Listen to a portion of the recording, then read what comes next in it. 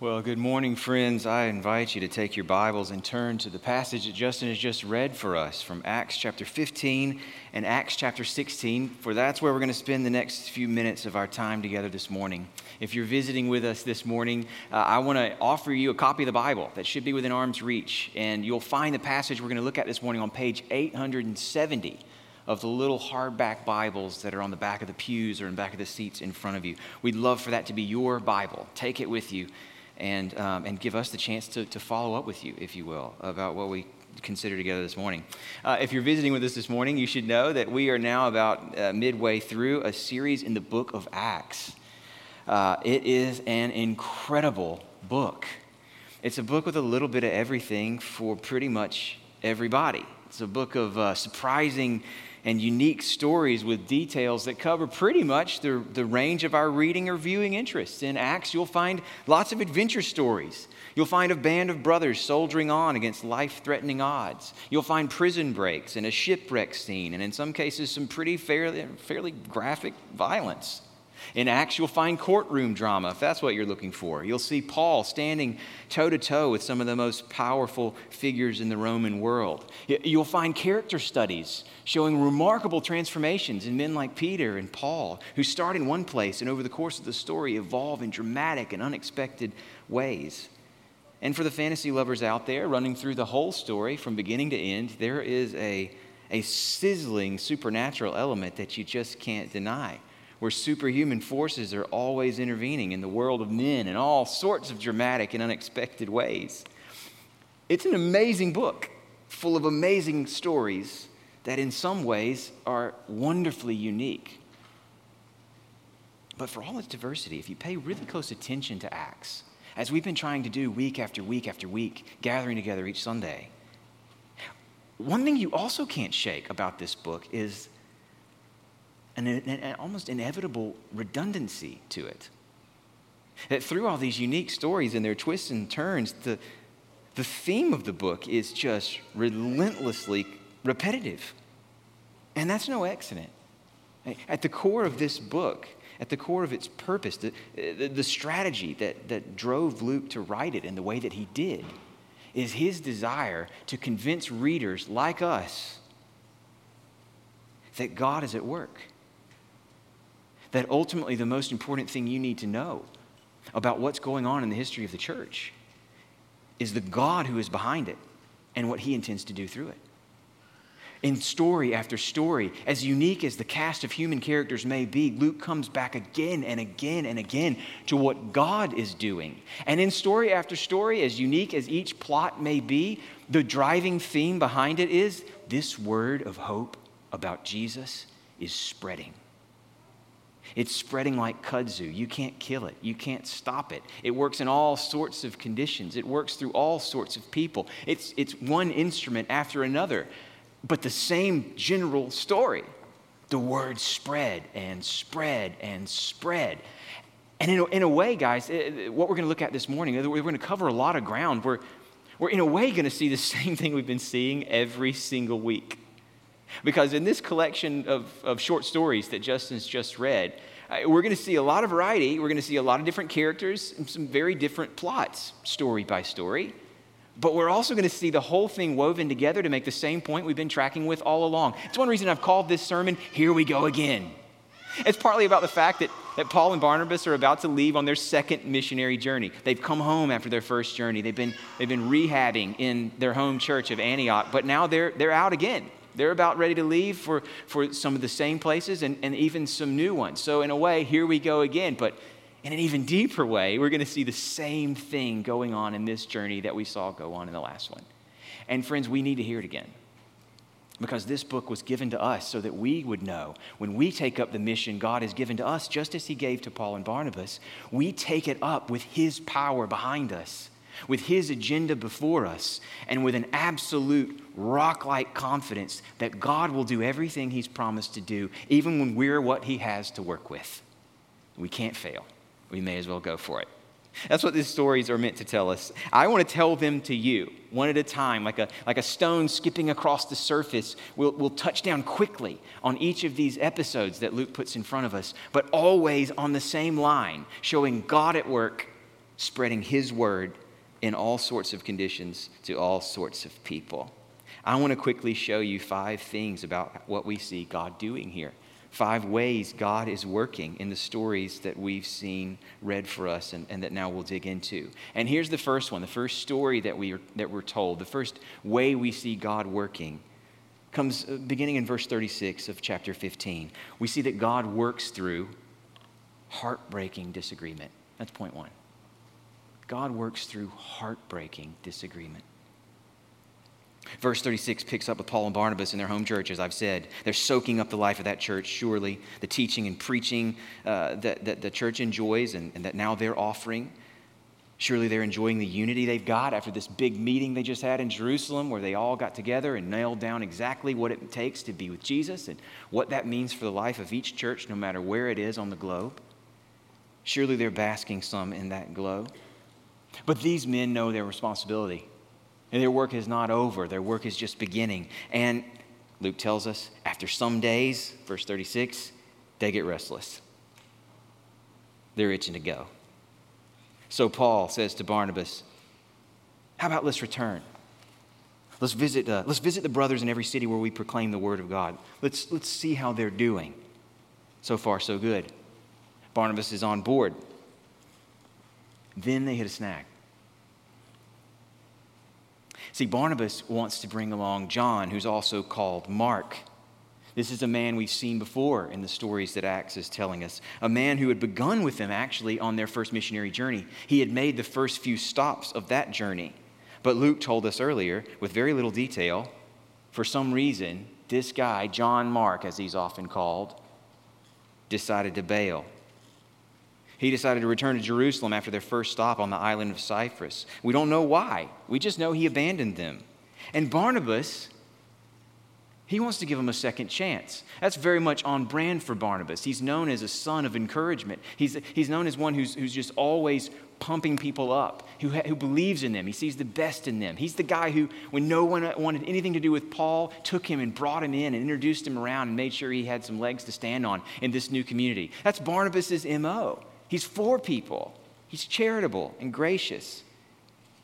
But Paul sees things differently, Luke tells us. Paul isn't willing to take this man along, not after he deserted him last time. And before we blame Paul for that, before we actually side with Barnabas and see him as the good guy and Paul as this stickler who can't get past old wrongs, I think Paul has got good reasons for his hesitations. We need to see them. Wouldn't be fair to him to assume he shouldn't have thrown up the roadblocks that he threw up. I mean, think about it. Luke is telling us he thought it best not to take him. Another translation that's common is he didn't think it was wise. This is Paul actually trying his best to set this trip up for success and to set John Mark up for success. He doesn't want to put him in a position that he can't handle. So, I mean, just think about this. John Mark left them after their time in Cyprus. If you were here for the sermon in which we covered that story, you'll know Cyprus was the high point of the whole trip. It was basically a triumph. Their time on that island ended with the Roman proconsul who was ruling over the whole island coming to faith in Christ, while the magician who had held him under his spell ran for the hills. That was a triumph. It was the height of the trip. You'll know that after that, things got worse in a hurry. That by the time they reached the mainland, some people were responding to this message and loving what they were hearing, but a lot of people were not. So John Mark got out of Dodge before anyone ever hatched a plot to stone these men. He got out of Dodge before at Lystra they actually were stoned and left for dead. And if John Mark couldn't handle it when they were on Cyprus seeing Roman officials converted, what's he going to do when they go back to these churches in cities that had left them for dead? When Lystra is going to be one of the first stops and they're wanted men. And Paul doesn't want to put him in that position. It wouldn't be good for John Mark. It wouldn't be good for the trip. It could slow everybody else down or just force them to turn back for his sake. I mean, can you see, friends, these are high stakes. This isn't just one guy who's more of a pushover and one guy who's more of a stickler running into one another. On the line here is the future usefulness of what Barnabas sees as a crucial asset, somebody we ought to develop, someone who needs to get back in the game on one side, or the success of a mission that was their life's calling on the other side. And because these stakes are so high, it just shouldn't surprise us to hear, as Luke puts it, that a sharp disagreement arose between them, and they separated from each other. This is the end of a partnership that has lasted for up to, or maybe even more than, a decade at this point. The end of a partnership between two men who were inseparable. And I think that the first thing that we ought to experience as we read this story is grief over the heartbreak that must have happened, or must have occurred, must have come to these men as they make this tough decision to part ways. Think about it. Think about all that these brothers have been through already together.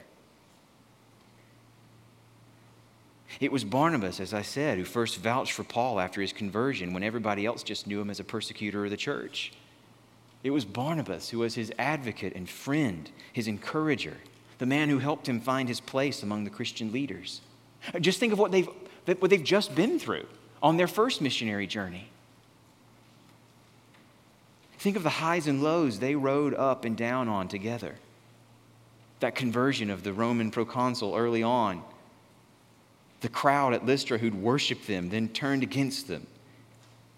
What looks must have passed between these men in the midst of that angry mob that came for their lives, as the stones literally rain down on them, as they take one and then another, as they look like their life is about to pass out of their eyes. What looks did they exchange? What kinship, what brotherhood in a moment like that? These men have been to war together.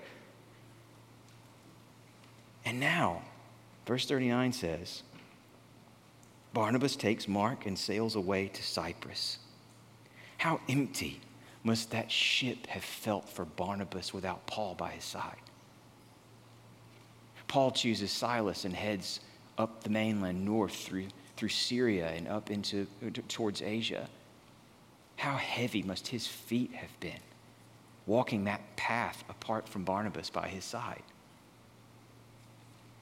This disagreement between them should break our hearts. It surely would have broken theirs. And we should do, friends, here's the thing. We should do everything we can to avoid divisions like this one. I mean, much of the New Testament over and over and over encourages us to unity against disagreement like this.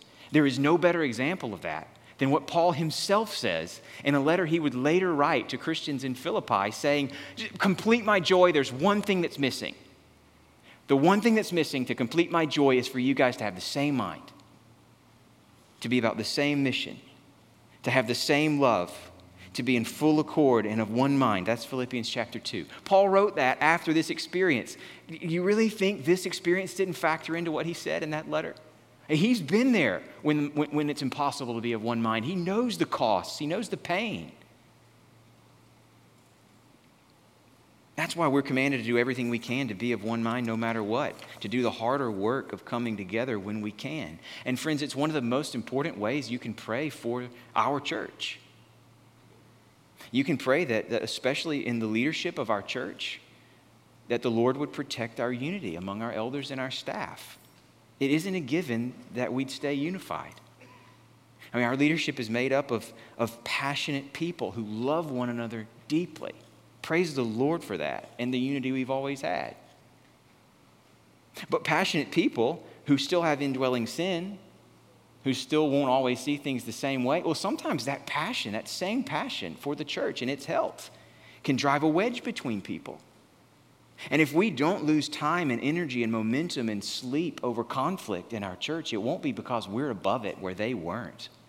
It'll be because the grace of the Lord Jesus was given to us to protect us from ourselves. You can pray that that's exactly what God will give us so that we don't have to confront what they did. But all that said, I think the reason Luke tells us this story is so that we will see that God can work even through our heartbreaking disagreements. Do you notice that one missionary journey has now become two? Overnight, twice the ground will get covered. Barnabas sails off to Cyprus. That would have had to have been both of their first stop, but instead Paul walks up towards Syria and up towards Asia. There's no question Luke isn't calling us to disagree with each other as some sort of strategy for exponential growth. The whole Bible points the other direction. It's better to be unified. But what a comfort it is. What a grace to us to know that on this side of heaven, when humans like us can't always agree, humans with big ideas and limited perspectives that won't always be on the same page,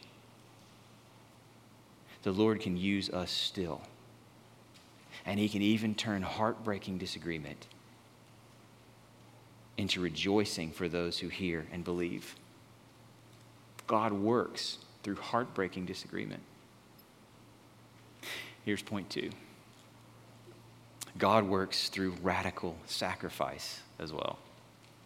God works through radical sacrifice. Here's another short story for you. Starts in verse 1 of chapter 16. Now we follow Paul. Barnabas actually fades off the scene. We don't see him again in this story. We're following with Paul now, and he gets back to Derbe and to Lystra, 2 places they had visited on their first journey where many had come to faith in Christ, including, now we're told, a young disciple by the name of Timothy, the son of a Jewish woman who was a believer, but whose father was a Greek. Paul arrives to do some follow-up. He's going to deepen the discipleship that's going on. He's going to invest in the life of this church that he's planted while he's there.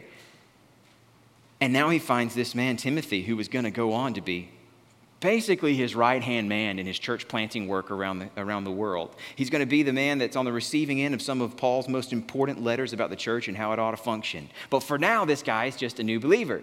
He's still getting his own legs under him as a Christian.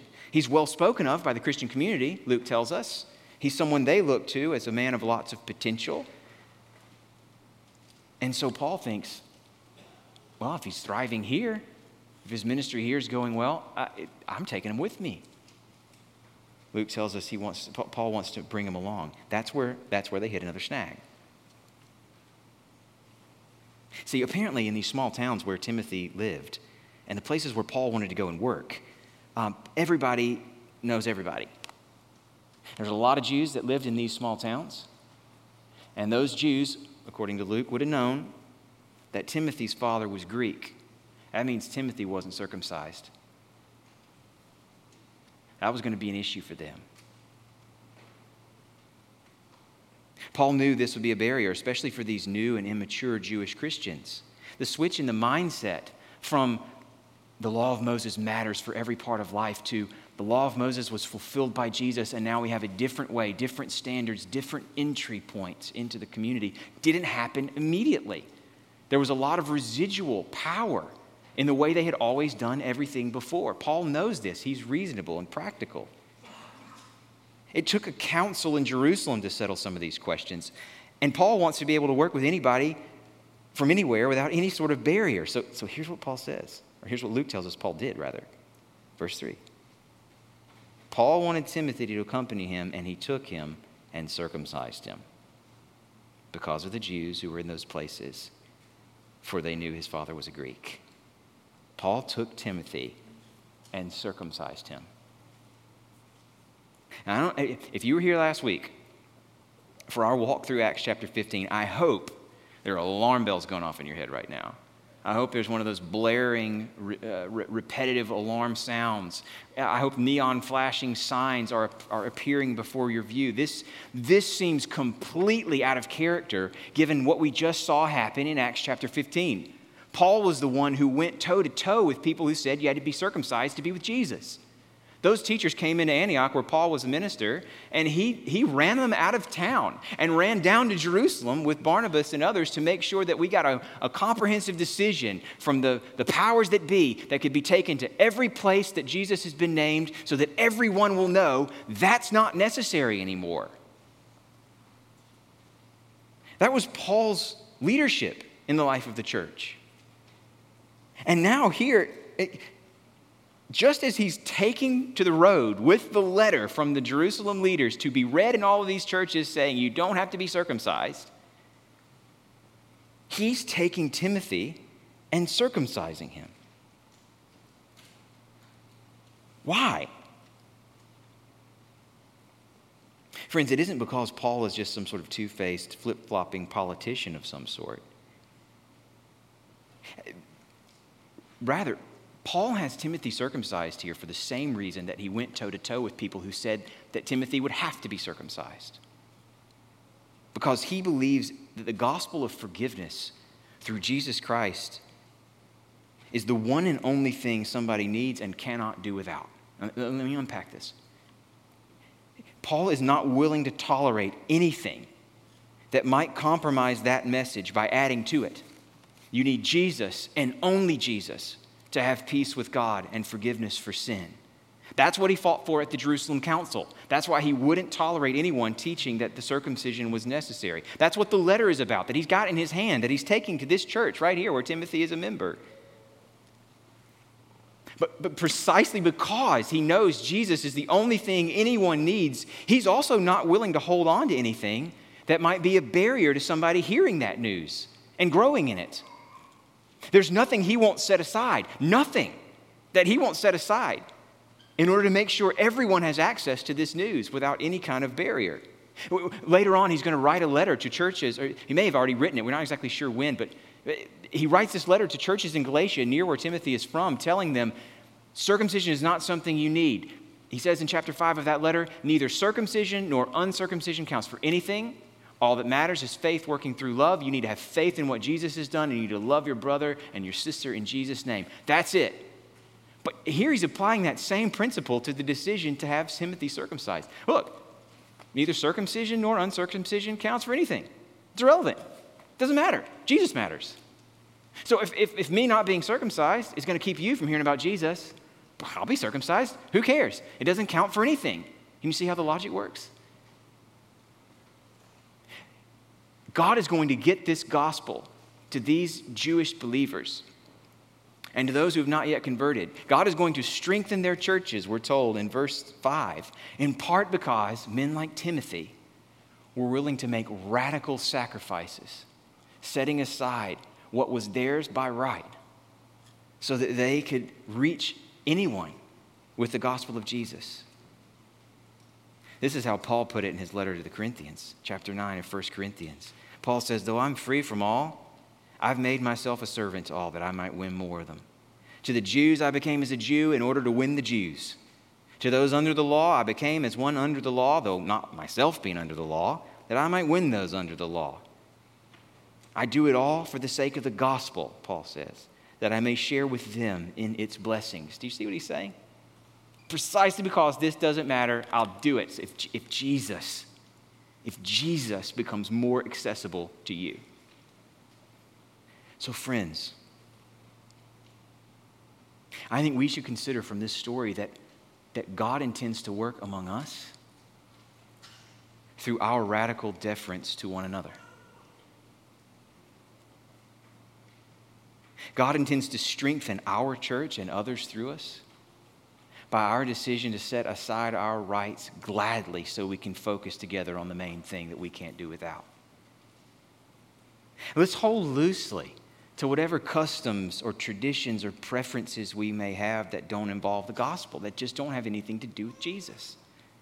Let's look for ways that we can set those things aside if it means other people get more clear access to him. God works when, like Christ, we set aside our rights or preferences for each other. Let's do that together, as Paul and Timothy did here, and expect him to work through us. A third way we see God at work in these stories comes in verse 6. We see here, thirdly, that God works through disrupted plans. We've seen that God works through heartbreaking disagreement that no one wanted and no one saw coming.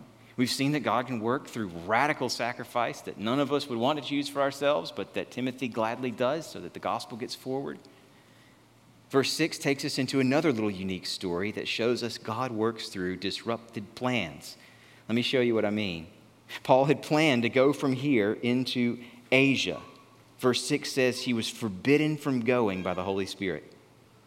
Verse 7 says he then plans to go into Bithynia, up north near the Black Sea coast. He wants to go up there, but verse 7 says the Spirit of Jesus did not allow them.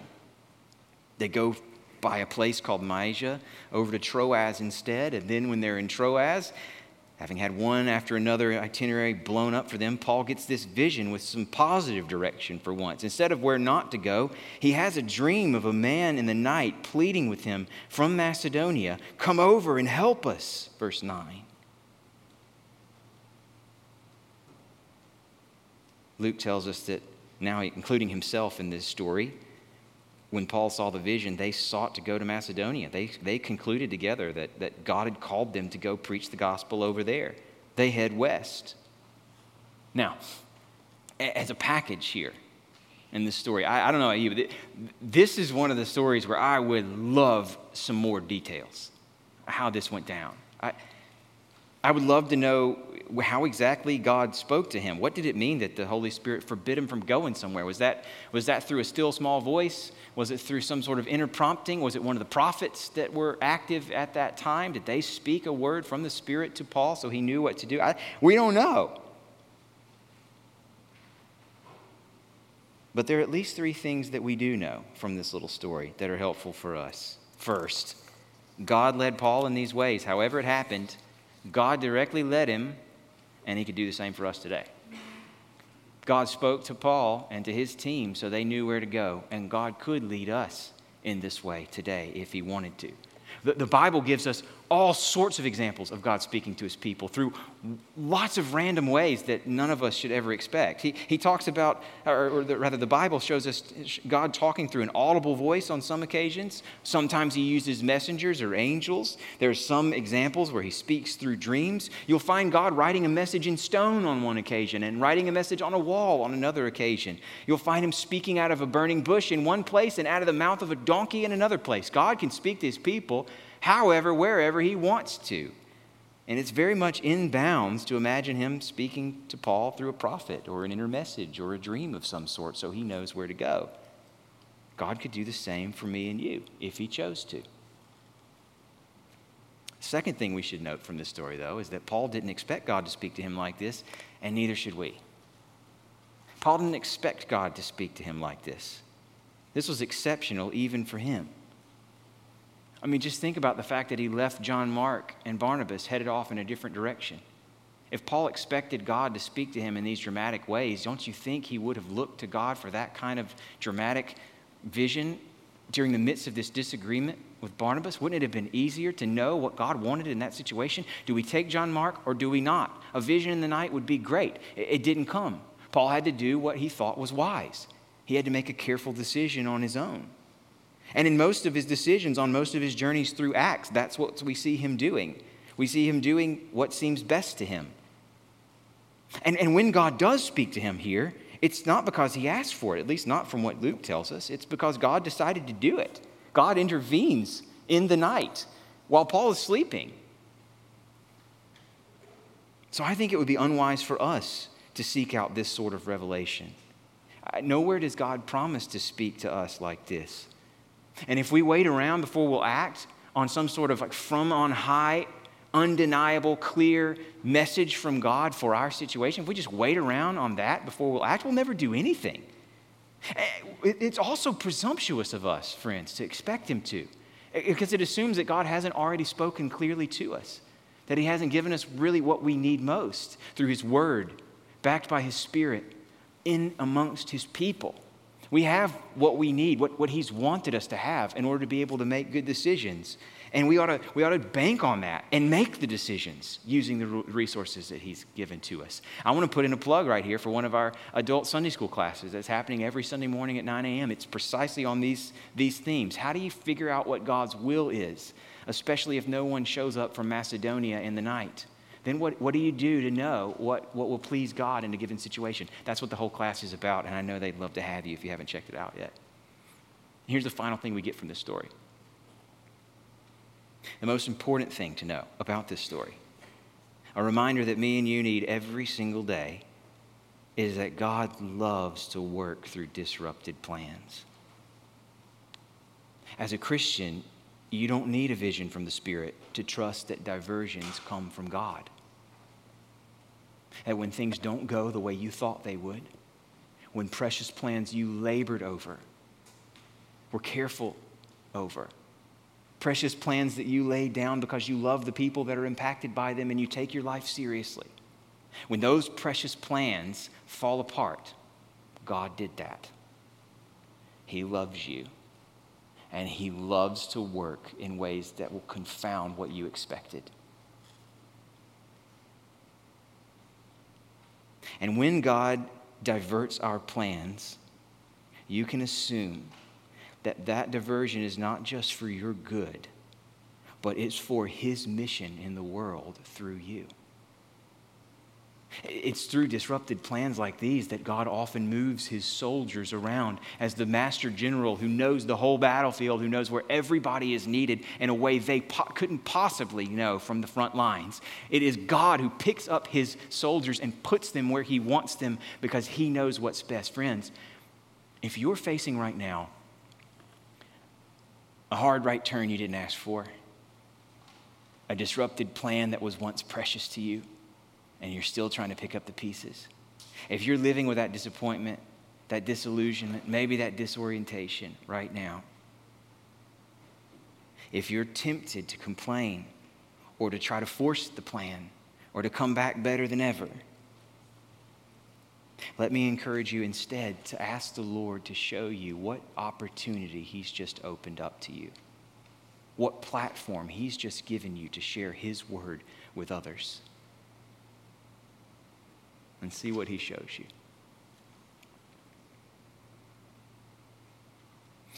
Chapter 16 rounds out with two conversion stories. One conversion story of a woman and one of a man, one of a God-fearing convert to Judaism who converts to Christianity, the other a dutiful servant of Rome, one apparently a kind of analytical thinker, the other apparently more of an instinctive doer. Luke in chapter 16 smashes these two stories together for our good, I think, to show us the very, very different ways that God can work to get the one and only gospel of peace to the vastly different people who need it. This is where I want us to finish our time together. Two more ways we see God working in this collection of stories, both of them conversion stories, radically different people and circumstances involved. The first is a woman named Lydia. We find her in verse 11 of chapter 16. They sail from Troas, heading by this island of Samothrace up to Neapolis, where they were able to land, and then from there to Philippi, which was the leading city in the district of Macedonia and a Roman colony. That's what Luke tells us in verses 11 and 12. They stay here for a while, and as was their custom, when the Sabbath day came, they go looking for Jewish worshipers of God. This is always the place that they start. Apparently in Philippi, there was no synagogue. They didn't have enough to make a quorum, so they look for a place they expect to be a place of prayer, and there they find a collection of women who were worshipers of God, seeking after God through the laws of Moses and the rituals that it prescribes, including a woman named Lydia. Lydia was, we're told, from somewhere else, who'd relocated to Philippi, presumably because of her business. She came from a place famous for its dyes. She's a merchant of purple goods selling in this prosperous colony called Philippi. So what you should know about these purple goods is that they were luxury items. Nobody needed purple clothes. I mean, you could do just fine with some brown canvas or burlap or whatever. Purple was a status symbol. That's why you wore purple. It was a way of projecting on the outside, I'm important. And as a seller of these goods, Lydia presumably was herself wealthy. You don't get this kind of stock for free. You have to have it before you can sell it. She's doing just fine. So this is a woman whose whole work life is focused on impressive appearances, who's been drawn into a system of laws and rituals that are very external, that are about projecting how you are with God based on how you behave before others. That correlation makes sense to me. But Luke is telling us here that there's something missing in her heart. That just like the purple garments that she sold to others, it seems like her religion was focused on the outside. Again, on these practices that people can see easily. And just as her life's work involved buying and selling, just one transaction after another, it seems that perhaps her religious life, apart from Jesus, had that kind of feeling towards God. Transactional. I offer to you. the practices and sacrifices that I'm supposed to offer. You give to me the blessing that I want to see in my life. It's exchange. It's tit for tat. We're told that Paul and the others sat down with the women, including Lydia, and spoke to them. We don't have to wonder what he said. Chapter 13 has given us an insight into what he said when he got to these synagogues. He started to open up the Hebrew Bible to them. He'd go story by story and law by law through that whole history to show that it's building relentlessly, step by step by step, all the way to Jesus, that all of it, everything they were looking to was fulfilled in him. That it's through this Son who fulfilled the law, through this Son who crushed the ultimate enemy, through this Son who was the perfect, spotless sacrifice for sin, that God was doing everything that had to be done to forgive anyone from anywhere. That was his message in chapter 13. You can imagine that's his message here for Lydia. He's showing her Jesus as the master key to everything she's heard about what God wants and what God requires. He's showing her, in other words, that God didn't ask her to come and barter in some sort of merchant exchange, not with a polished and purple-clad exterior. But God expects her to come empty-handed and naked, coming to him for the only righteousness that saves. And that if she comes on those terms, if she believes on the Lord Jesus Christ, God will forgive her too, once and for all. And Luke tells us that as Paul was speaking, this is verse 14, the Lord opened her heart to pay attention. What she had understood through her mind became beautiful to her heart. Lydia had an experience on the inside of what she was hearing from the outside. As one pastor put it, God had been useful to her. Now God is beautiful to her. She no longer seeks from God, but seeks God. If this is the message she connected with, if this is what her heart was open to receive, she now sees God differently than she ever could have before. Now, friends, God must do this work. That's clear. No sermon has ever been persuasive or creative or well illustrated enough to open somebody's heart like this. God has to do it, and verse 14 says he did. But we have to notice, what we need to see here is what God chose to work through, because he works like this today. The fourth thing you need to see about how God works is that God works through gospel reasoning. God works when one person takes the scriptures and explains them to someone else as all about Jesus from beginning to end.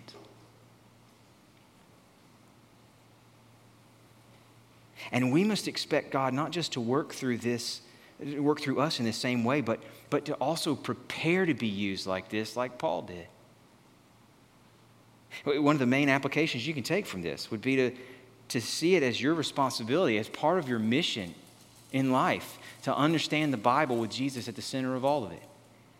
To do the kind of work it takes to understand the Bible this way so that you can then hand it on to someone else. It won't happen effortlessly. You've got to dig in. You've got to read. You've got to pay attention. You've got to listen. You've got to talk it out. You have to practice. But the work is worth it because, look, God uses this. He takes your understanding and with that passed to someone else's understanding, awakens hearts.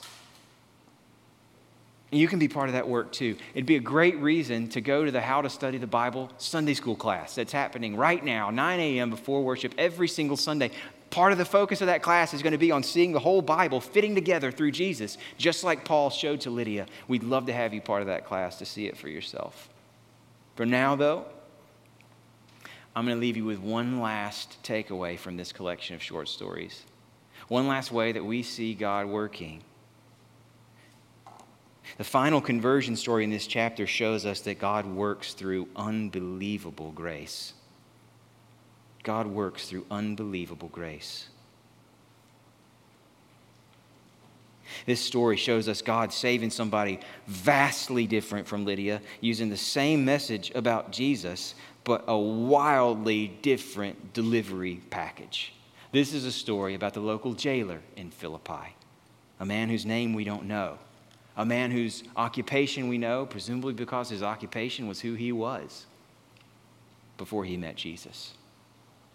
I wish we had the time to go through the setup for this story, to walk you through how Paul and Silas and the others get arrested to begin with through this encounter with a slave woman possessed by a demon whom they deliver from the exploitation, not just by the demon, but by the powers that be who were using her for profit. We don't have time to go into the setup. I want to take you straight to the prison.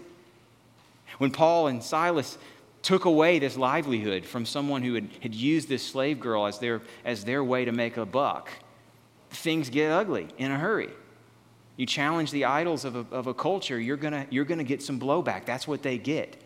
The crowd rises up against them for what they've done, and they beat them mercilessly and then throw them into prison, charging the jailer to hold them there. And he takes them as he finds them, bruised and broken, bleeding, no telling what sort of pain. And rather than treating them, rather than binding up their wounds, he changed them to the stocks, we're told. Verse 24. He adds to their pain with a brutal and inhumane condition that he puts onto them. So they can't even move around for relief. They just have to sit there and feel it all. And the way he treats them was typical for somebody whose only focus is the duty that's given to his office. This is a guy who knows his role. That's how he knows who he is and where he fits in the world, and he's fully comfortable with it, apparently. Then, verse 25 tells us, about midnight, Paul and Silas are praying and singing hymns to God. The prisoners are listening to them. Surely they're listening to them thinking, what in the world is this? We see the wounds. We see the pain these guys are going through. We see the mistreatment they've received. But now we hear them singing as if they're joyful, as if they've got some reason to be happy as they talk to their God. Why are they not angry at him? Why are they not pleading with him for help? Why are they worshiping him when this is where he's put them? Surely they're listening, wondering what in the world is going on. And it's at that moment that everything changes. We're told that an earthquake occurs, shakes the prison to its foundation. And not just any earthquake. Clearly, this was a quake with a purpose. Every door flies open. Every prisoner's chains fall off. This is a supernatural intervention of God. Now imagine what it felt like to wake up as that jailer. I mean, waking up to an earthquake has got to be disorienting no matter what. I mean, under any circumstances, that's a rough way to come out of a deep sleep. But this man woke up to see every door of his prison standing wide open. This is a man who has one job. I mean, he's like a place kicker in football. You just don't miss the kick. That's your only thing to do, okay? No one's even going to tackle you. Just kick the ball through the uprights. This guy didn't have to capture them. He just has to keep them there behind locked iron bars. And he fails. And when he sees what's happened, his immediate reaction is suicide. That's not random. That's the custom in the Roman world at this time. If you fail like this, if you lose this kind of faith, the honorable response is to take your own life. When you live for duty and your life is defined by your role in that system, you got nothing to live for when you fail. But it's just here, when this man has reached the end of himself, when the duty that he lived for offered him nothing but death, no way of redemption, that God's grace intervened through the very people he wronged so badly the night before. Just as he's about to fall on his sword, Paul screams out to him, "Do not harm yourself, we're all here." See, these prisoners could have fled. They had no chains, the doors are wide open, they chose to stay. And from the way Luke tells this story, it's clear they chose to stay for him. The man falls down before them. He's asking them, "What must I do to be saved?" They're giving him the only answer that's ever saved anyone. Believe in the Lord Jesus and you will be saved. And he does. But do you see what the Lord used to open this man's heart? Before it was ever the words that they spoke, the things that this man heard, it was the grace that they showed him. It's what they saw that melted his heart and broke down his resistance. They came to him bleeding and in pain, and he gave them the stocks. It's only after his conversion that he cleans and binds their wounds. And when someone has mistreated you like this, what makes sense in that situation is vengeance. Now's our chance to get out of here. I can't wait to see what this guy gets when they find out we're not here. That's what makes sense. That's what his system of belief had taught him to expect from them. But these men, they gladly give up their freedom for the sake of this man who'd mistreated them. This jailer was more important to them than their freedom. This prison was nothing to them but a platform for sharing the gospel. This prison set them up for their reason for living. And they're fine with it. Nothing had prepared this man to experience God's grace through them. And friends, the book of Acts, this chapter full of stories, it's given to us so that we're ready for God to work through us as he chose to work through them, even when that means extending to one another costly and even unbelievable grace.